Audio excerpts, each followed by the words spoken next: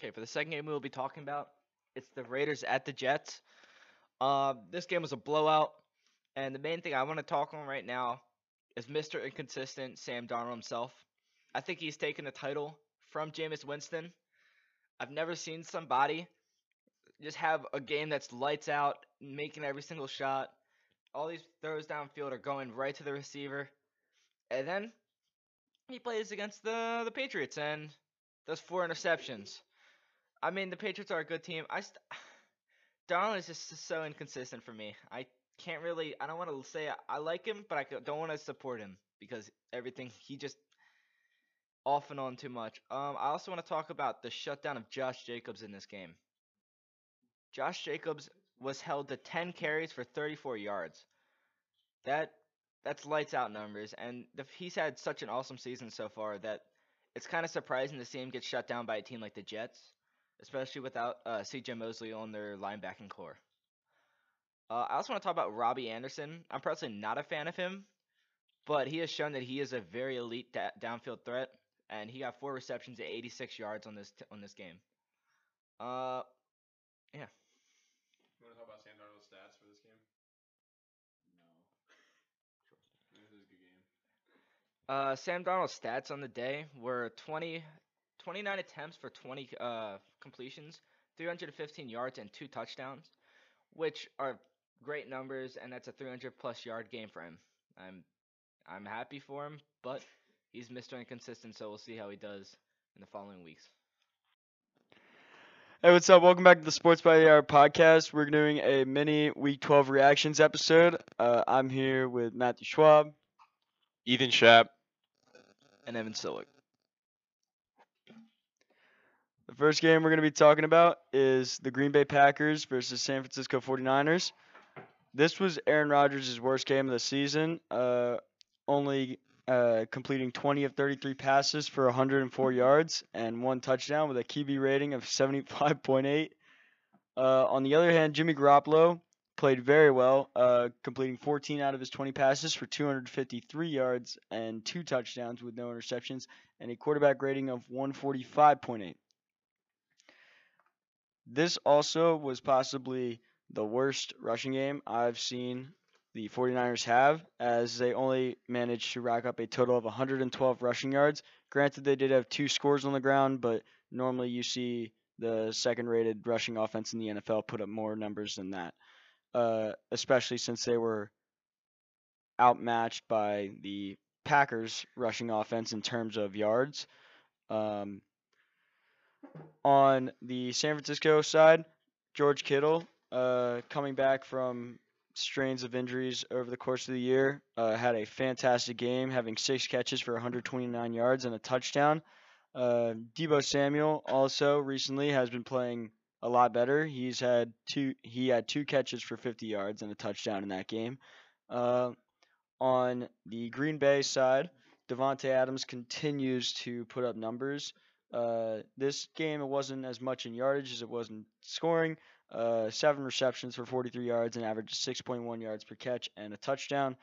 Um, Green Bay and San Francisco both had a fumble. Aaron Rodgers and Jimmy Garoppolo, but Green Bay was the only team that lost their fumble. So Green Bay ended up getting absolutely destroyed this game, 37-8, and it was Aaron Rodgers' worst performance of the year. So for this game, we did our predictions, and I was the only one that took Green Bay.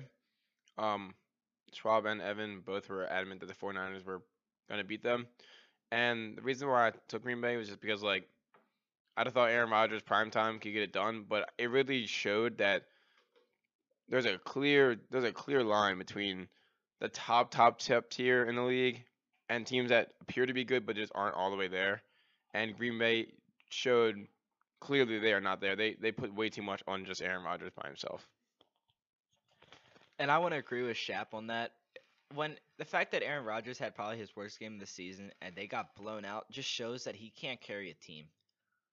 And he can still carry a team, but there's no team around him. People were talking about how he had a defense, and it's just Not true. it's showing how they can't stop the 49ers run game that is just obliterating. And I also want to talk about the Green Bay Packers run game. All right, here's the joke. There is none. The final game we're going to talk about for the Week 12 is the Monday night matchup between the Baltimore Ravens and the LA Rams in the Coliseum, where Lamar Jackson put on an absolute show. Uh, the most impressive stat line from the night for me is in the Ravens' first 6 offensive drives, they had 6 touchdowns. Lamar Jackson is running this offense at such an efficient rate, it's actually insane to sit back and watch. He completed 15 of his 20 passes for 169 yards. He threw for 5 touchdowns and 0 interceptions with a QBR rating of 139.4. And with 2 drops, one from Marquise Brown and one from Mark Andrews, he could have been very close to his 3rd perfect passer rating of the year. So it's just another amazing game on a huge stage by Lamar Jackson and the Baltimore Ravens offense. Also in this game, there was 285 rushing yards.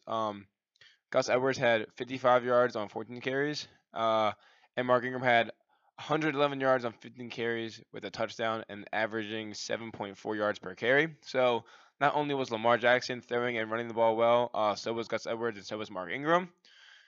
And for the Ravens defense, Marcus Peters and Jimmy Smith got interception in this game. They got pressure on Goff and kept him wildly inconsistent the whole night. Yeah, and then the Ravens offense were able to scheme around Aaron Donald to the point where he didn't even record a single tackle. The only stat line that he had was 1 assist on a tackle. So once again, I think it's just great planning by the um, Baltimore Ravens coaching on both sides of the ball. Their offense came in with a clear plan and executed it perfectly to the point where Lamar Jackson was able to lead this game for most of the 4th quarter. And defense, once again, they came with a plan ready to go and held the 6-5 at this time LA Rams to just 6 points at home. I have one thing to say on this. I would like to point out that Lamar Jackson is doing something that most QBs, not most, but some QBs can't possibly do. He's not crutching on one wide receiver or one tight end. Almost every single wide receiver or tight end that started in the game had at least 2 interceptions. I mean, not 2 interceptions, 2 receptions, sorry. Except for Mark Ingram, who's a running back, and Nick Boyle. And even though he's targeted Marquise Brown, Mark Andrews, and Willie Snead probably the most, he just splits it up so well that they have to guard everyone efficiently. It's not like the Falcons where they're guarding Julio Jones so heavily that Calvin Ridley's wide open for the 40-yard down play. I can't get over how he splits up the reception so well. Even Jared Goff, he targeted Robert Woods 6 times, Cooper Kupp 6 times, and then Higbee 5 times. And he's a pocket passer, so he's throwing it more than Lamar usually will. And the fact that he's only targeting those three receivers that much just shows that he doesn't know how to split it up as well. Now, also, I do want to point out, I do agree with Evan.